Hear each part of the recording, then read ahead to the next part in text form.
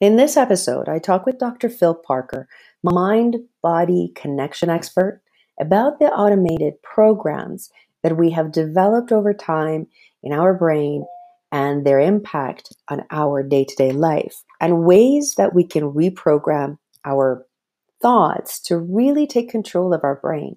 It's really time that we took that driver's seat when it comes to our brain wiring and move past the labels, the automated thoughts that we have about the whole thing. So without further ado, I'd like to introduce you to Dr. Phil Parker. He is a lecturer, a therapist, and innovator in the field of personal development. It is my pleasure to have this conversation with him and share it with you. Enjoy the episode. Welcome to Proudly ADHD at work and in business. I am your host, Coach Kathy Rashidian, and I help professionals like you understand the science behind your unique brain so you can unlock that inner genius. Ready to transform your ADHD into your best asset? Keep listening. Welcome to another episode with Coach Kathy. Today we have another awesome guest. So lately I've been lurking on this new app that's trending out there, and those Apple users use it, and it's called Clubhouse. And in this app, I feel like the world has just become so much more smaller. And I got to have this amazing interaction and also listening to this amazing expert, Dr. Phil Parker, through my new journey of discovering Clubhouse. And through this discovery, I met Dr. Phil Parker, and I was like, he needs to come on this show and talk to us about mind-body connection. So he's an expert in mind-body connection, communication and language expert. He also has designed a number of transformational programs, which we'll talk into as we go through this program. So welcome, Dr. Phil. And I love that you're Dr. Phil, because my husband's like, you're interviewing Dr. Phil. I'm like, no, this one is the legit Dr. Phil. So welcome. Yeah, thank you very much. So those who don't know, and you probably can't see how tall I am, I'm about 6'5" tall. That's one of the big distinguishing factors between me and the other Dr. Phil, amongst other things. Awesome. So Doctor, the reason I wanted to bring you on, I have been wanting to bring on an expert to talk about neuro-linguistic programming. It's a thing. And also to talk about mindset, to talk about managing our state, talk about the power of language, hypnotherapy, all of that stuff. So in a short episode, I'm going to try to get so much out of you here. So can you explain to us just a little brief explanation of what do we mean when we say neuro-linguistic programming? Cool. So first of all, my PhD was in psychology of health, specifically looking at addictions, substance use, which is interesting to your audience because it's all about dopamine and that particular part of the brain that we know is of interest. And part of it was a new innovation in treatment, which I developed for these people. And it was based partly on NLP. Right? So NLP, what is it? I'm going to talk about what it is and a little bit about its reputation and its research, because I think those are two important things. So first of all, NLP, neuro-linguistic programming, best described by looking at the three words. Neuro meaning, as you guys know, your brain, how your brain functions, but not just your brain, how your whole nerve system works. So the spinal cord, the nerves, every single cell in the body, of course, is connected in some way to the nervous system, controls the production of hormones, it manages how the body works, and also receives information from the body, kind of going, what's going on, communicates within itself, and of course it allows us to communicate with other people as well. So that's the N for neuron. L is the linguistics, which basically means language. But it's not just spoken language, it's non-verbal communication. It's the communication within the nervous system. It's how our thoughts and our words affect us and affect other people. So that link between neuro and linguistic is very important. And then the last thing is the P for programming, which comes because one of its founders, Richard Bandler, was a computer scientist. The other one was actually a professor of linguistics, John Grinder. But Richard Bandler, who pretty much, I think it's agreed, probably had or has ADDH, well, very, very frenetic, hyper person, computer scientist. And so he was looking at the idea of in the 70s, is the brain like a computer? Because that's his thing. And the idea that a computer is only as good as the software that it's running. the patterns that it's running, the programs it's running. And the brain runs programs. We all have that experience where classic example is you head towards work and you find yourself, you've driven to the supermarket. You're like, oh, how did that happen? I haven't killed anyone. I've managed the junctions fine. I've done okay, but I'm obviously on automatic pilot. Or it could be when we get into an argument and we know it's happening and we've had that conversation many times before with that person, we know it's going to end up, and yet we still do it. Or when we reach for a cookie, when we're on a diet. And these are good examples of programs which we've kind of inherited from our past, and it would be great to change it. We have some programs that are great, you know, the way we learn, the way we communicate, all sorts of things are good, but some programs are sitting there running like almost like viral software and causing trouble. So NLP looks at this interesting juxtaposition of your nervous system, your language, how you speak to yourself, speak to others, how you communicate non-verbally, and the programs are running, and gives you an opportunity to kind of hack into that system and go, right, are these the programs I want to be running? So that's the explanation. I said I was going to also quickly talk about some of the reputation of it. So NLP has a kind of a bit of a mixed reputation. It started off with a really good reputation in the 70s, really radical. People who started it were living in California in the 70s, counterculture, looking towards Eastern philosophy, lots of drugs, lots of, you know, wild thinking at that time. And so they threw out loads of stuff like traditional psychoanalytical models, structures, didn't work for the man, didn't want to work for the government, and they certainly didn't want to do any academic research, because that was like, you know, that was where the squares were. So that was where they came from. There was a bit of research, but the early research wasn't very good, and they didn't do much themselves because they weren't interested. And that was a problem, because a lot of research means it's very easy then to go, there's no evidence for NLP working. There is actually now, in the last 20 years, there's been a lot more evidence collected. I've done some research myself on NLP. And we're starting to get a decent evidence base showing it does make a difference. But in the meantime, in the 80s, NLP kind of got used a lot from sales. So you hear people doing really shitty, crappy NLP techniques to try and get people to do stuff. And so NLP got a bit of a reputation of, is it something that manipulates people? And it's not true to say NLP manipulates people, but it is true to say some people use those techniques unethically to manipulate people. But you could say the same with anything. People use pretty much any tool that has the possibility for change or influence in good or bad ways. So it's not that NLP is good or bad. It's like who is using it and what is their intention behind it? Are they using it to help you make the change that you want, or are they trying to get you to do something? And luckily, most of us are clever enough to work out which ones are the people to hang out with and which not. So there's a very brief overview of what NLP is, positives and negatives about it. But it's generally becoming more accepted in the UK. For instance, nearly £1 million was spent within the National Health Service on NLP training for staff. So there's a lot of kind of use, particularly on a management level. Less use of it, interestingly, within the National Health Service on patients, but a lot used on making the care of patients better.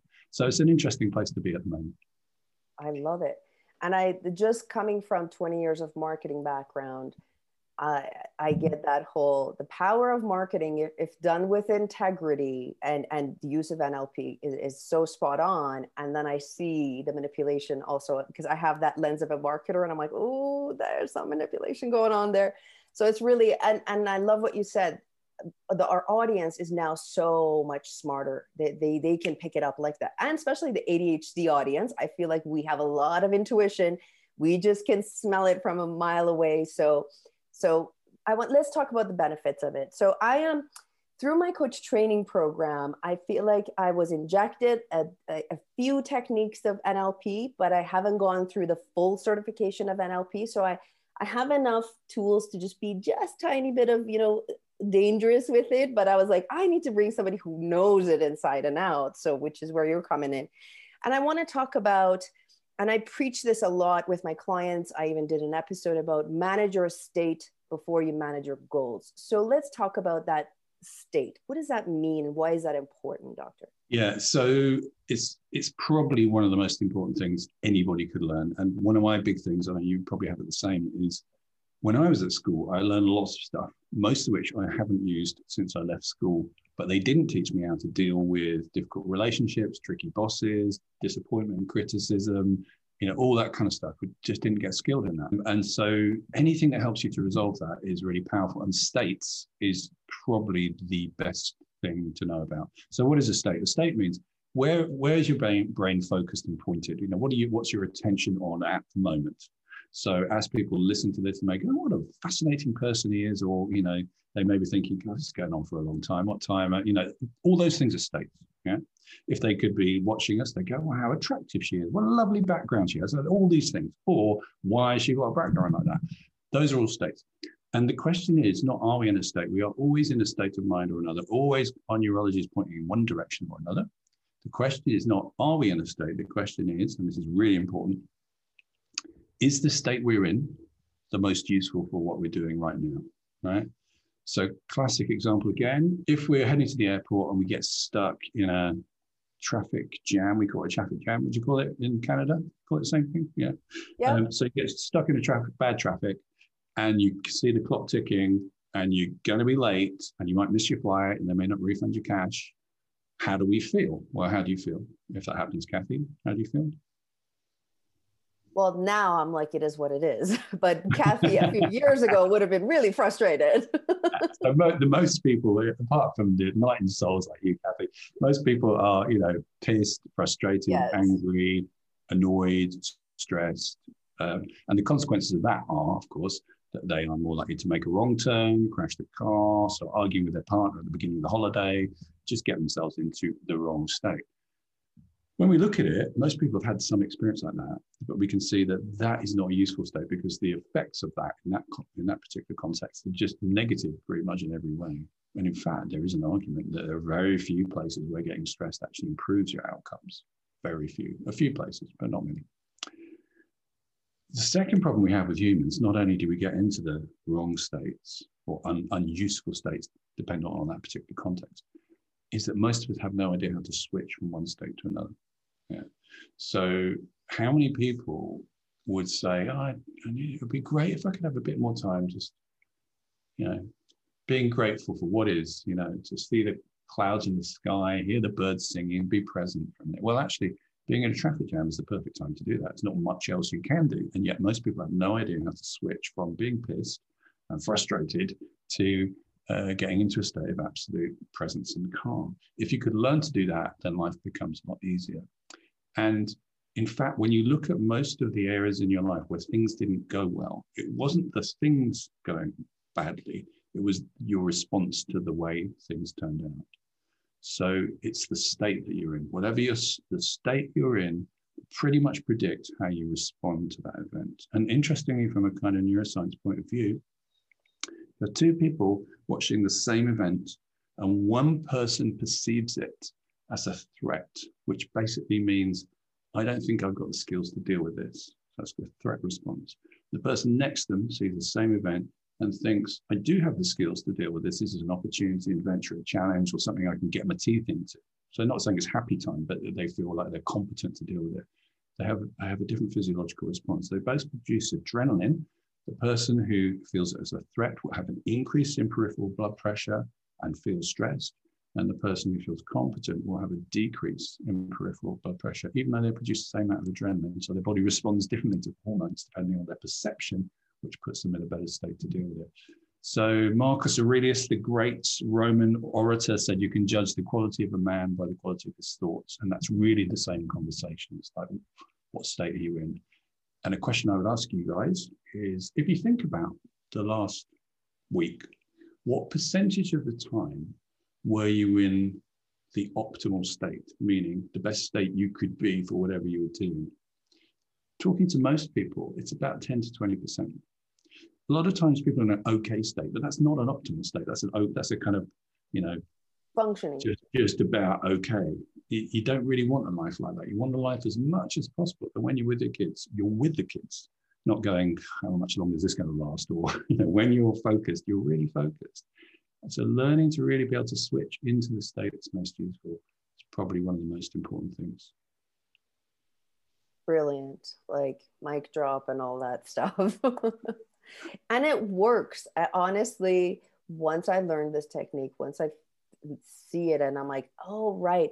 And I like to see it as accidental versus intentional being in that state. Like sometimes we're accidentally in it, be it like, oh, I just got a good news, so it doesn't even matter with the traffic jam. I'm just loving this good news. Dr. Phil said yes to my interview. That's a good day, and then there's the intentional of creating those situations. And that's what I'm hearing, is to be really like mindful of it. And I love one of the things you said about in one of your talks on Clubhouse, it was about affirmations.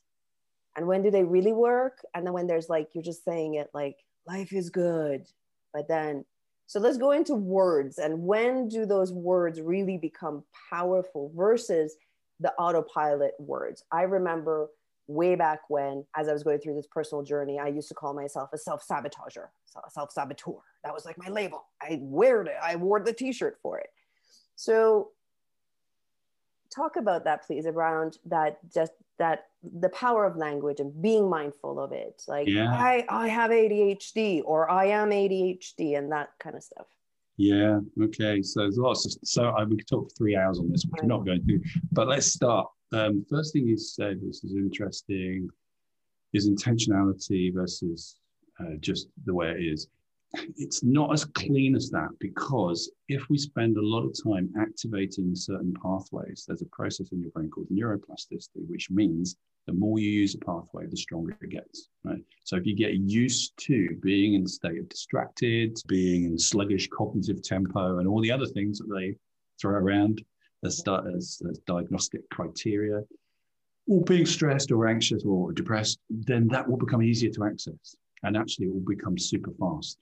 It will just happen. And it's not quite true that it just happens, because it is your brain that it's occurring in. In fact, I've written a book about this. I'll wave it at you. I've got a copy called The Do, which we may talk about another time. So our brain is sometimes working against us in that it's got a predilection or a default for a particular state that we've been in a lot of the time. So we may need to do a bit of rewiring. But the good news about neuroplasticity is if you push a signal into the new state, the new pathway, that then becomes your default state if you practice it enough. So that's the first thing.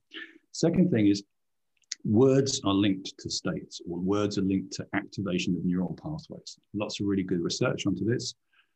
So they did some studies with fMRI scanners, which is where you see the activity of the brain. And they gave them a set of cards, playing cards with words on them.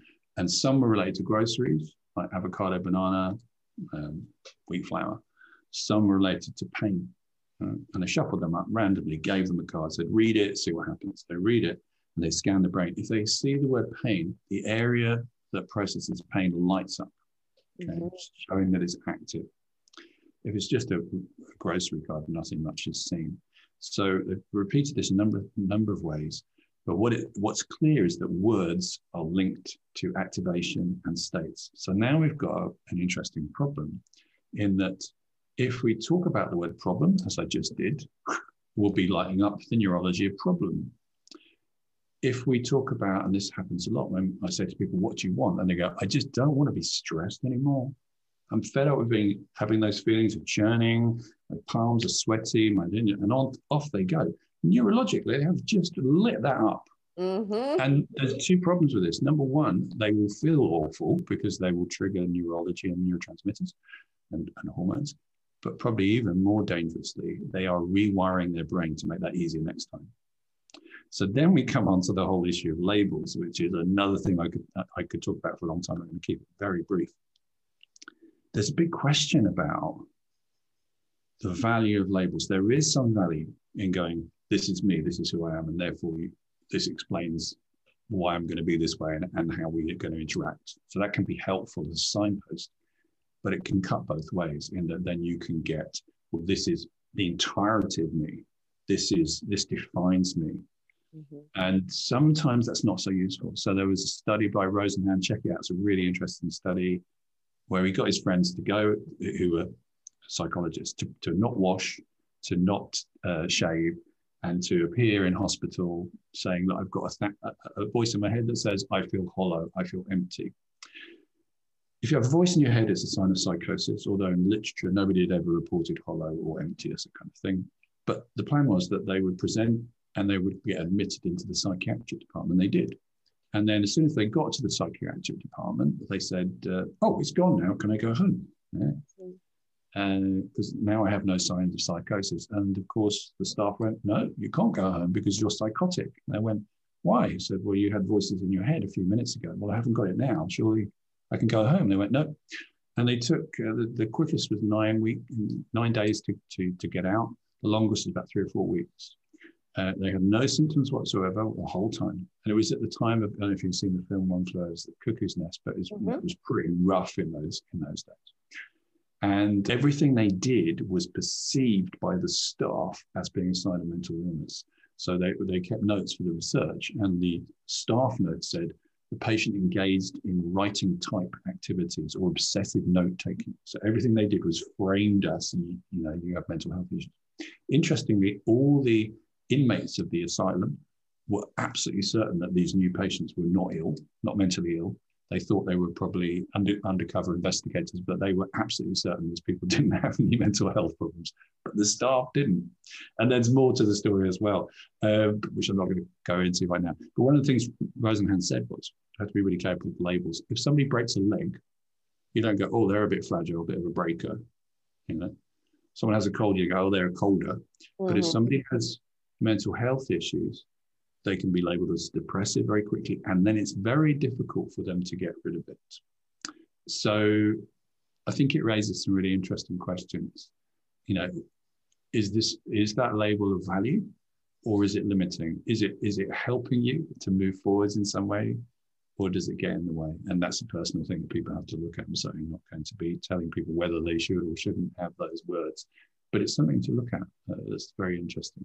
Yeah, and I think it's powerful, because when I got my diagnosis, I saw it as an explanation of, oh, right. So when I interrupt people left, right, and center, that's just my impulsivity kicking in, and my curiosity and my working memory that if I don't tell you right now, I'm going to forget. So let me interrupt you. But then I love this understanding of, okay, there's this wiring thing, and then there's my mindset and my language and this autopilot that I've been in for all these years, in my 40 plus years. So then you can really understand which paths do you want to take and how many of these words are serving you. So doctor, last final thought, because I could talk to you forever, but I just wanted to capture this moment with you to just really plant the seeds around, here's another effective way of understanding your brain wiring with neuro-linguistic programming, with effective hypnotherapy to really go in there and introduce new language and just kind of fast track this whole transition. Because I feel like it's like at the crossroads. Oh, you now have ADHD and you're an adult. What the heck does that mean? And where do I go from there? So to my audience, this is another tool, another way of looking at it. And if it resonates, Dr. Phil has a whole bunch of amazing stuff. I was like going through his YouTube channel. He has meditations in there. So good. I did a few last night. I'm like so kumbayaing with your meditation there. So drphilparker.org is where all of his stuff is at. Before we wrap up though, to those late in life diagnosed, so they're in their 30s, 40s, 50s. So some of that mindset is already there, right? What would you say to them as their first step of this crossroads? Where would they go? I think one of the things to remember is that the label, the diagnosis is a useful starting place to say, this is what's going on at the moment. One of the things I always suggest, and I work with a lot of people who've got complex and chronic health issues, and one of the things they've often been left with is, this is who you are, and no more can be done. That's just the way it is. And the first question I would ask is, oh, and this is because I am incredibly contrarian, always have been, is I wonder where that isn't true. So for instance, let's say you're somebody who goes, I can't focus. Mm-hmm. Instead, ask yourself, okay, where do I focus? Where am I good at that? Or if somebody goes, I'm not able to deal with rejection, that thing you were talking about. Well, nobody particularly likes it, but there will be somewhere in your life where you're able to deal with, and rejection means basically what you hoped to happen didn't turn out that way. Yeah? So you kind of hoped that this project would go well, this interview would be good, this date, or whatever the thing was, that somebody would approve or give a particular response. And that didn't happen because we're not all powerful, and sometimes the world doesn't work out the way we want to. But there will be places in your life where, let's let's say you said to your kid, come and give me a big hug right now. And they go, I'm too busy drawing, daddy. You probably don't then lie on the floor and cry. You go, okay. Or they go, I just really want to play with my friend. I'll be with you in a few minutes. Or, there are lots of places in your life where, again, gaming is good. I know gaming is quite an interesting phenomenon. A lot of people with ADHD game and their focus is amazing when they do it. And one of my supervisors did a whole project on it. You can play games. I mean, you can be killed and you don't get upset about it. You go, right, okay, I'm respawning. So that's a time where, the most extreme thing has happened. I mean, you haven't really died, obviously, but that game did. And you're like, okay, press the reset button and off we go. So it's like thinking, where for you do you have the state that is a state that you don't feel you access very often? And then practice that, get in touch with that. Because what if you could bring some of those states, like the gaming state of being able to be okay with things going wrong? What if you brought that into the real world? If you're able to be focused when you're playing a game or when you're doing it, whatever your thing is, and you're able to bring it into the places where you really need it to, and you could practice that, how would life be? And really seeing this ability that if we can access a state, so that going back to our traffic jam example, pretty much everyone who's been stressed in traffic jam at some point in their life has been calm. Yeah. They have access to that state. So it's really about state access, not do I ever have that state. Everybody pretty much has, even the most focused people sometimes are unfocused. Even the most cool and relaxed people are sometimes stressed, sometimes. So it's about going, well, I do have these states. How can I learn? Treat it like a skill, like a training, like a behavioral program, and see what that brings you. I love it. That's so empowering that you're always at choice and you have access to it. I love it on so many levels. And folks, thank you, Doctor. Folks, just what Dr. Phil just went over is just like the surface of what the whole NLP is all about. And that's why I haven't gotten my full certification in it, because there's so much to it. So thank you, Doctor, again, for giving us your gift of time and sharing some of these two. I think they're really important factors. If anything, do these two things or pay attention to these two things. I appreciate you. And until next time, folks, keep on shining.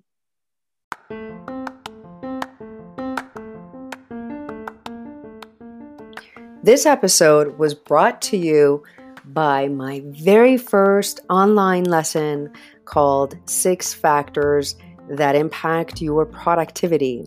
I'm excited to be launching this and sharing this with you. So if you are struggling with productivity in your tasks and your day-to-day managing of the tasks, I encourage you to go into the show notes and click on the link on the mini course. It's about 20 minutes long, where you get to learn the 6 factors that have a direct influence in the way you show up at work and the way you go about your tasks. It's about 20 minutes long. It comes with a worksheet and you can listen along and work along with it. And it's one of those tools that is really powerful, simple, but yet powerful and practical, and put it into use right away. So head over to the show notes and get access to the free mini lesson from my website. See you there.